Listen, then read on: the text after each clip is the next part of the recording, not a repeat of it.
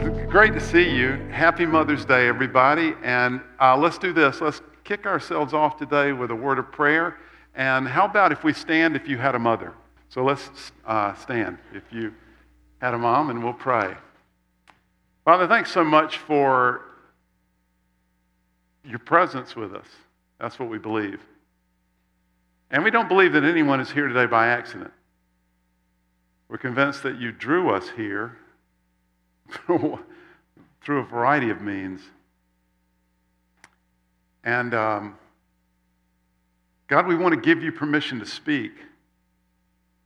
We bring all that we know of ourselves to all that we know of you, and we ask you to stir our hearts, break open our chests this morning, and speak a word to us. If necessary, wake us up, revive us. Thanks, Lord. We're in your hands. In Jesus' name we pray. Amen. Starting a new series of conversations today, how to connect with God. How to connect with God. All right, so think for a minute about this lamp. I've actually tried this. If you come in here when the room is pitch black dark and you turn this lamp on, if your eyes are adjusted to the dark, then you can see almost the whole stage just from this little bit of light. And you get a pool of light here in the front of the room. You can easily see the lamp from anywhere in the room, and it will direct you through the room. That's the job of the lamp. But this lamp cannot do what it was designed to do. It cannot shed light. It won't. I mean, it's got the on-off switch. Somebody told me it looked like Pixar when I brought it in this morning. It's got the right electrical whatevers. It's got bulbs. I don't know the language. But it cannot do what it was designed to do if it's not plugged in to a power source. The same is true for you and I. Here's our don't miss this point this morning. If you miss everything else, don't miss this. A connection with God is essential for our lives. Our connection with God is essential. Now, by way of preface to our entire series of conversations before we explore the necessity of a connection with God, I want us to acknowledge 3 points as a preface today. Point number 1, I want to recognize that Jesus is central to everything that we're going to say over the next 5 weeks. I'm not going to fully explain that this week, but I will in subsequent weeks, especially next week. But Jesus, his teaching, his life, his death, his resurrection is central to everything we're going to say here. Secondly, I want to acknowledge how complicated this topic is and how cautious we should be in approaching it. We need to approach with confidence, but we should be cautious. Let me explain. If you're a Buddhist, you don't even ask the question of how to connect with God. What you're looking for is complete detachment. You're looking for a letting go of your desires and of your clinging and of your longing. You believe that this letting go happens through the right kind of mindfulness and the right kind of practice of living. You don't concern yourself at all with the question of how to connect to God. That's not even really part of your thinking. If you were born in what is now Saudi Arabia 100 years ago, then the topic of our 5 weeks of conversations about how to connect with God, that would have been laid out for you. You would have known exactly what we were going to talk about. You would know that each week we were going to talk about one of the 5 pillars of Islam because that defines how you connect to God.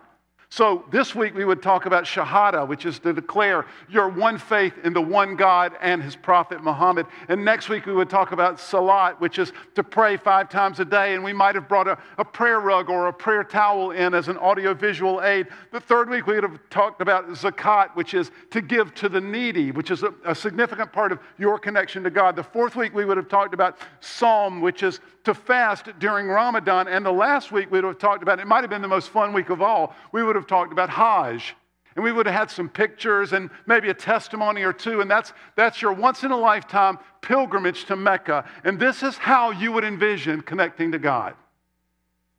Perhaps even more confusing, if you were born in, let's say, 1480 in Northern Europe, you were almost definitely a Christian. And you would have imagined that your connection with God was mediated through your local priest. The very height of your connecting with God would have been the weekly Mass, where a cup and a wafer become the body and blood of Christ. So how do you connect with God? Well, once a week you ingest Him in the weekly Mass. You would have also thought about acts of devotion as a means of connecting with God. Perhaps the most important act of devotion for you would have been going on a pilgrimage. And in 1480, the average Christian believed that the very act of going on a pilgrimage could result, probably did result, in forgiveness of sins. Perhaps you would have, for example, gone to the shrine of St. James in Spain, where the bones of the saint were reputed to be buried. It was believed that if you made it to the shrine of the saint, just going there would deepen your connection with God and would provide, in many cases, literal physical healing. In other words, in each case, you would have thought of connecting with God very differently than the way we're going to be talking about it this morning and for the next 5 weeks. Now, I don't say all of that to confuse us. I say it to create humility. This is not a small thing that we're talking about. This is not a light throwaway topic. The idea of how to connect with God is an epic, life-altering, culture-shaping topic. And I also don't offer these alternative systems to create doubt. I firmly believe that what we will lay out over the next 5 weeks is the truth. And I believe it's the only truth. But pause. That's a weighty thing for me to say. That's a weighty thing for us to believe. And so I remind us of our Buddhist friends and our Islamic friends and our middle-aged Christian friends to create a sense of humility in us. This topic is big. And we should discuss it with clarity and confidence, but also cautiously and with humility. And we will. Our third preface point is, for those of you who like labels, what we're going to describe over the next 5 weeks can best be labeled evangelical faith. Now, I certainly don't mean that term the way you hear it today on CNN as a political term. It's wildly unfortunate that that term has been politicized over the last 20 years, because the term evangelical dates back at least as far as the Reformation in the 1500s. It comes from the Greek word. The New Testament was written in Greek, and there is a Greek word, euangelion. I want you to see this. There's the Greek version and an Anglicized version of it. You can see how the word evangelical spilled out of that. It means good news, or to proclaim the good news. And that's what Jesus is. Good news. His message to us is that God is real. And God desires to be so personally related to us that we can call Him Father. And Jesus announced that we could enter into that personal relationship because of what He, Jesus, did for us. So as we said, everything we're going to say here is built on the teaching and the life and the death and the resurrection of Jesus of Nazareth, and it's very good news. And the first thing we're going to say in this entire series of conversations is connecting with God is essential for us. It is essential. Okay, apart from this lamp, let's offer another illustration of the whole concept this morning. And to do that, we're going to borrow from Jeremiah, from the passage that Sylvia read for us this morning. Jeremiah was riffing on the idea that we have to drink. We need water. All of us need water to survive. Here's what Wikipedia says about our need for water. And as we know, Wikipedia is never wrong. Dehydration occurs when water loss exceeds water intake due to exercise or illness. Most people can tolerate a 3 to 4% decrease in body water without difficulty. Listen to this. A 5 to 8% decrease can cause fatigue and dizziness and result in symptoms mimicking a heart attack and a stroke. Over 10% can cause physical and mental deterioration accompanied by severe thirst. A decrease of more than 50% of body water is fatal. We have to drink. Our body requires it.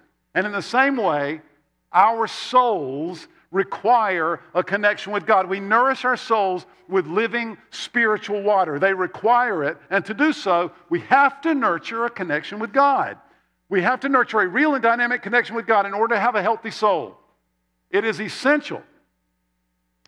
In the passage that Sylvia read for us, I hope you were following it. I want you to see in this passage the language of love that Jeremiah uses.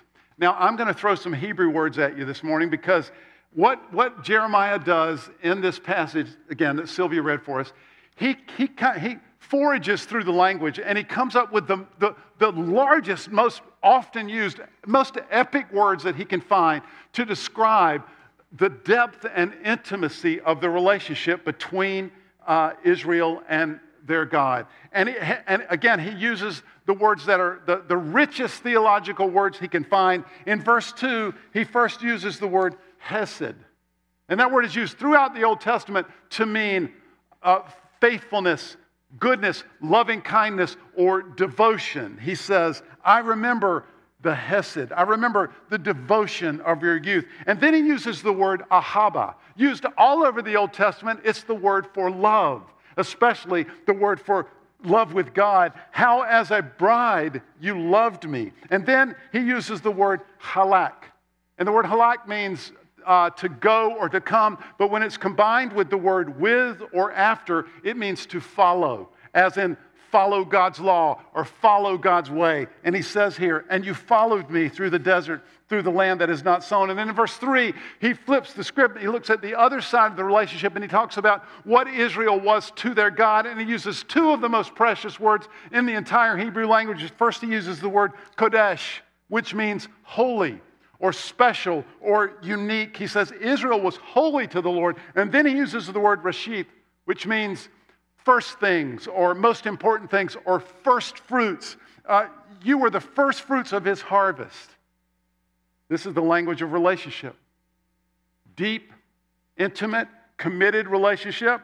These are as I said, the richest words that Jeremiah had available to him to describe that relationship. And then everything changed. And then in verse 5 and 6, he describes it. This is what the Lord says. What fault did your fathers find in me that they strayed so far from me? They followed worthless idols. They became worthless themselves. They didn't ask, where is the Lord? Who brought us up out of Egypt and led us through the barren wilderness, through a land of deserts and rifts, a land of drought and darkness, a land where no one travels and no one lives. They didn't even ask, where is the Lord? And then verse 11 is the pinnacle of this. Has a nation ever changed its gods? Has a nation ever? No, a nation is, and they don't even worship the real God, but they've never changed their God. But you have. You've given up your glory, or you've given up the glorious God. But the conclusion of all of this is what I especially want us to see. So in verse 13, Jeremiah wraps up this part of his argument with a beautiful analogy. Listen to this. My people have committed two sins. They have forsaken me, the spring of living water, and have dug their own cisterns, broken cisterns that cannot hold water. Okay, any ancient Near Eastern reader of Jeremiah would have understood the analogy here. Jeremiah is imagining them abandoning a free-flowing, never-ending freshwater spring, and instead they're trading it in for a man-made cistern. Cisterns were shaped out to store water or to carry water from one place to another, and they were often used, and larger cisterns were used in places where water was not in abundance, and they were made out of the porous limestone that was abundant throughout the ancient Near East, especially in Israel. So in order for a cistern to be effective, it had to be lined on the inside with plaster, but this was an inexact science, and it often would leak a little bit, and always after a great deal of use. So cisterns were known to be leaky, especially if they'd been used for a while. Here's Jeremiah's point. Look, you need water, but you've abandoned a perfect, fresh, ever-flowing spring for a leaky cistern. Who does that? Let's break this down. Here's what we're saying. You and I have a deep need to connect. We will satisfy that need somehow. The only reliable and sustainable satisfaction is a connection with God. So, you and I have a deep need to connect. I imagine many of you have heard of the 17th century French mathematician and philosopher named Blaise Pascal. You may have heard of him even in high school. He wrote a defense of God, an explanation of God many years ago, and one of his arguments was based on the idea of essentially cause and effect. He basically made the point, which is still true today, that every effect has a cause. So part of the nature of science is when you see some kind of effect, you look for the cause. And Pascal makes the argument that the effect in this case is our desire for God. What is the cause? Pascal would argue the existence of God. Now, look, evolutionary theologians will suggest to us that our whole idea of God came from the evolutionary fear of something rattling in the bushes, and it was better to have that fear and to look for the explanation than to not have it, and that eventually led us to ideas about God, which seems, frankly, more preposterous to me than the idea of God. But Pascal put it like this: what else does our craving and our helplessness proclaim but that there was once in man a true happiness, of which all that now remains is the empty print and trace? This he tries in vain to fill with everything around him, seeking in things that are not there the help he cannot find in those that are, though none can help, since this infinite abyss can be filled only with an infinite and immutable object, in other words, by God himself. You and I have a deep need to connect. I'm not going to try to convince you of that. I'm just going to simply remind you this morning. We all know this to be true, but I think we disregard it in our busyness. We forget about it. And part of the reason you and I struggle is because we disregard this or we forget about it. We forget that we're thirsty, or we disregard our thirst. So we drift toward leaky cisterns to grab a sip of water and ignore the free-flowing, life-giving spring that's available to us. Our second point, right? You and I will try to satisfy our thirst somehow. We will find a source of water because we have to drink. We look at things we shouldn't. We eat too much. We overwork. We buy lots of stuff because we're thirsty. We don't overeat because we need food. We don't overwork because we need money. We're thirsty. We need connection. And these things feel kind of like a connection, at least in the short run. Israel, or Judah, the people that Jeremiah was writing to, they longed to feel secure, and her rulers and her spiritual leaders wanted to feel like they belonged among the important powers of the world. I've talked about this period of ancient Near Eastern history recently here at Gateway. Assyria was the only standing superpower in the world at this point. Egypt was a weak competitor. So Israel vacillated between seeking help from Egypt or going to Assyria and trying to work out some kind of trade and alliance. And neither of these were good long-term solutions, and neither, by the way, were God's idea. Look, when I say that we need connection, I'm not just talking about some spiritual pie-in-the-sky idea. This need for connection drives our everyday lives and our decisions. And we find some ways to get the sense of connection or some semblance of it. We have to, because we're thirsty. This affects what we do for a career. It affects who we marry. It affects how we spend our money, how we spend our time, etc.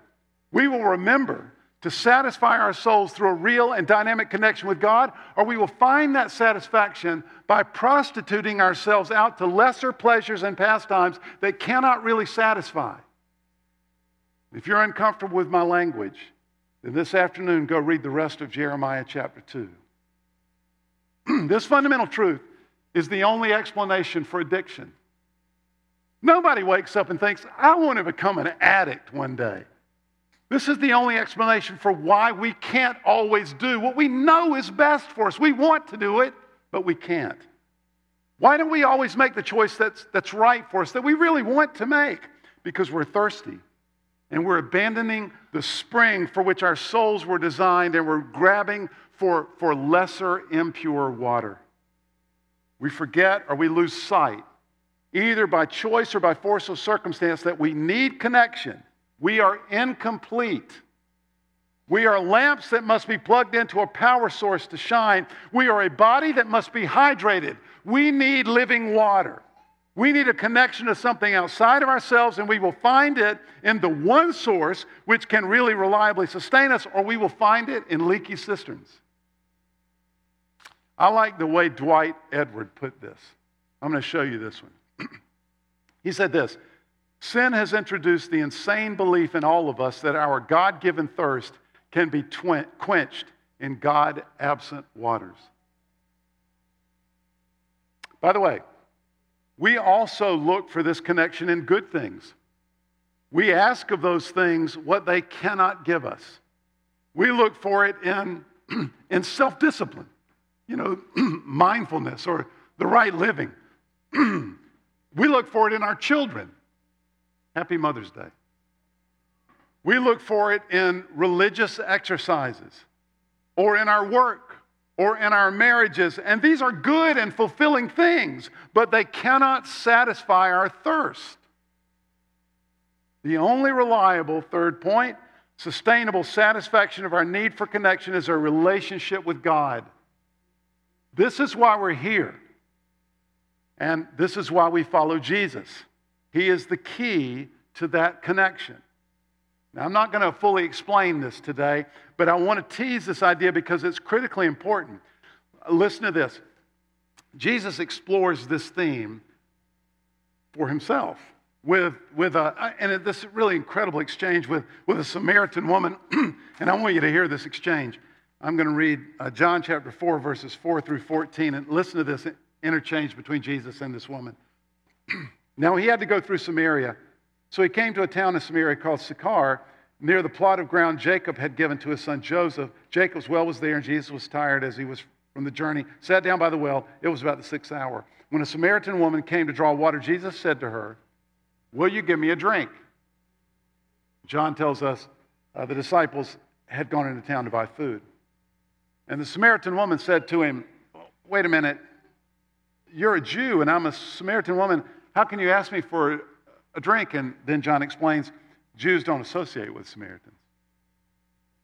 Jesus answered her, "If you knew the gift of God and who it is that asks you for a drink, you would have asked him, and he would have given you living water." "Sir," the woman said, "you don't have anything to draw with, and the well is deep. Where can you get this living water?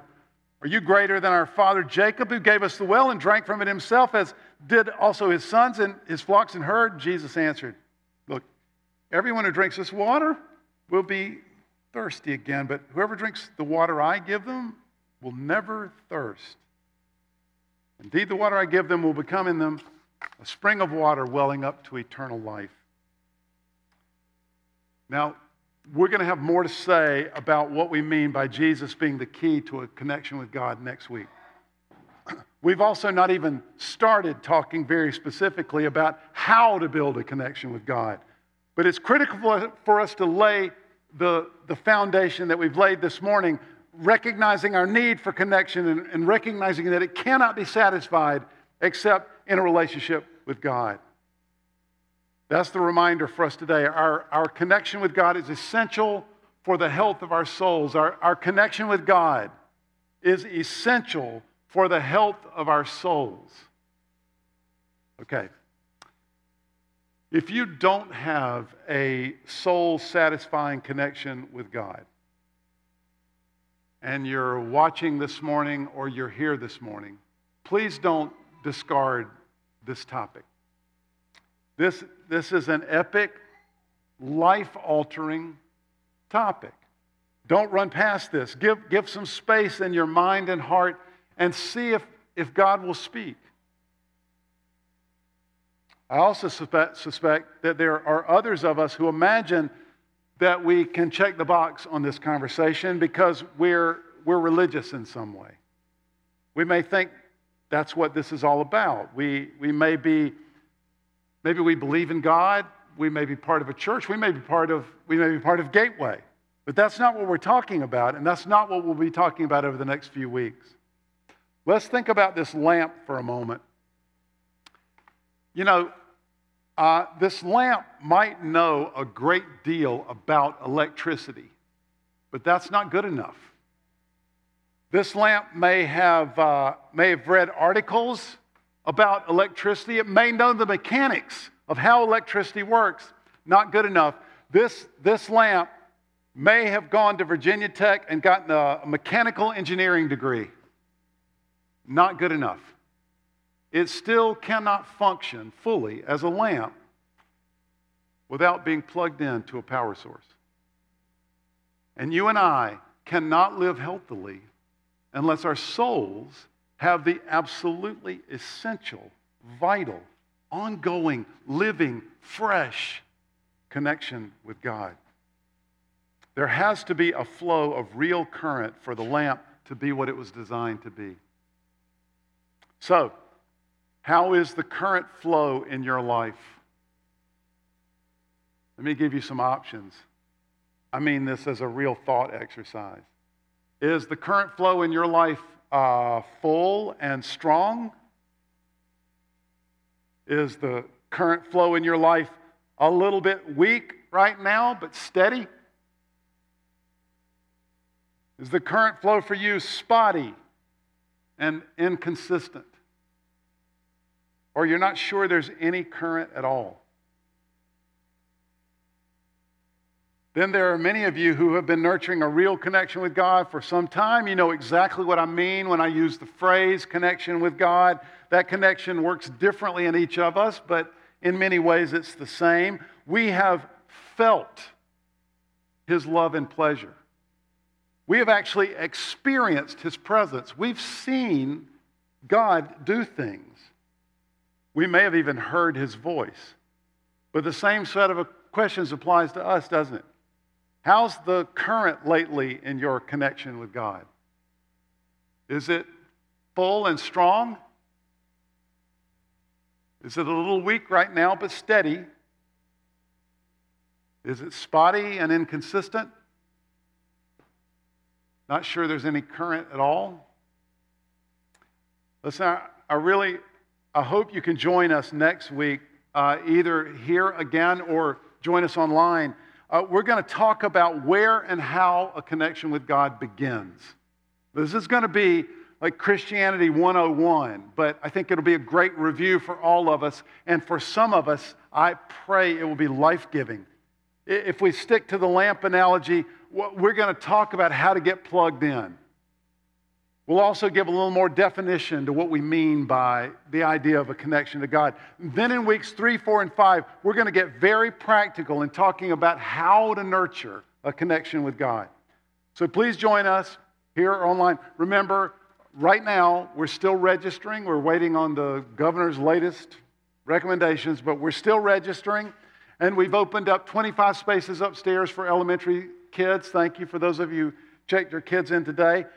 Beginning at the 11 o'clock service. Beginning in June, we'll open up preschool classrooms as well downstairs. So keep connecting with us. I read an interesting article this week that included a quote from Lady Catherine Tate. You don't need to remember who that is, except her father, Lady Catherine Tate's father, was Bertrand Russell, who was probably the most famous atheist of the 20th century. Lady Catherine said this about her father. Listen to this. Somewhere at the back of my father's mind, at the bottom of his heart, in the depth of his soul, there was an empty space that had once been filled by God, and he never found anything else to put in it. Our connection with God is essential. This week, let's make that connection the top priority for us. Let me close this in prayer.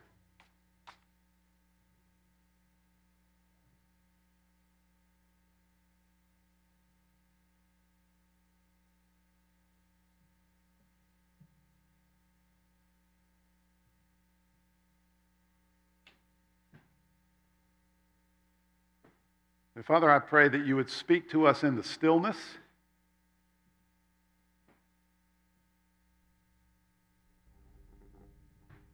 Look, Lord, we have We have tried other things.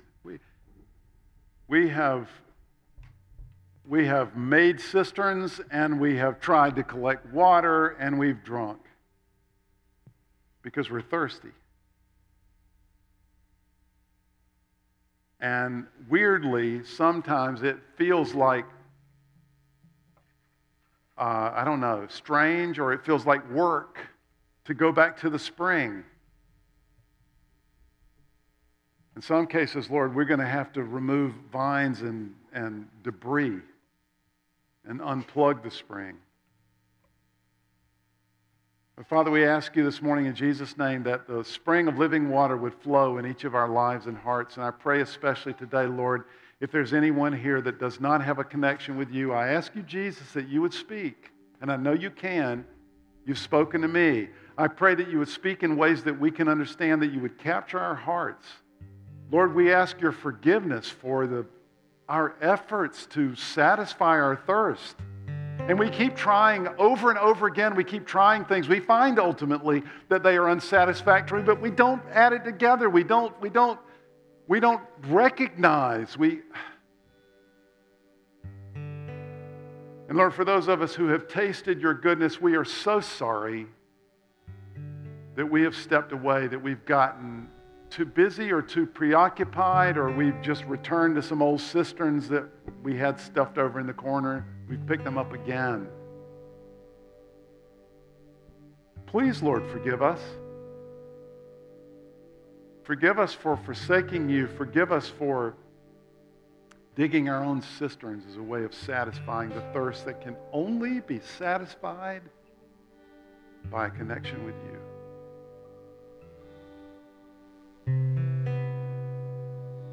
Lord, we need you every hour. And I pray for that kind of walking, waking intimacy with you that sustains, that gives us life. In Jesus' name we pray. Amen.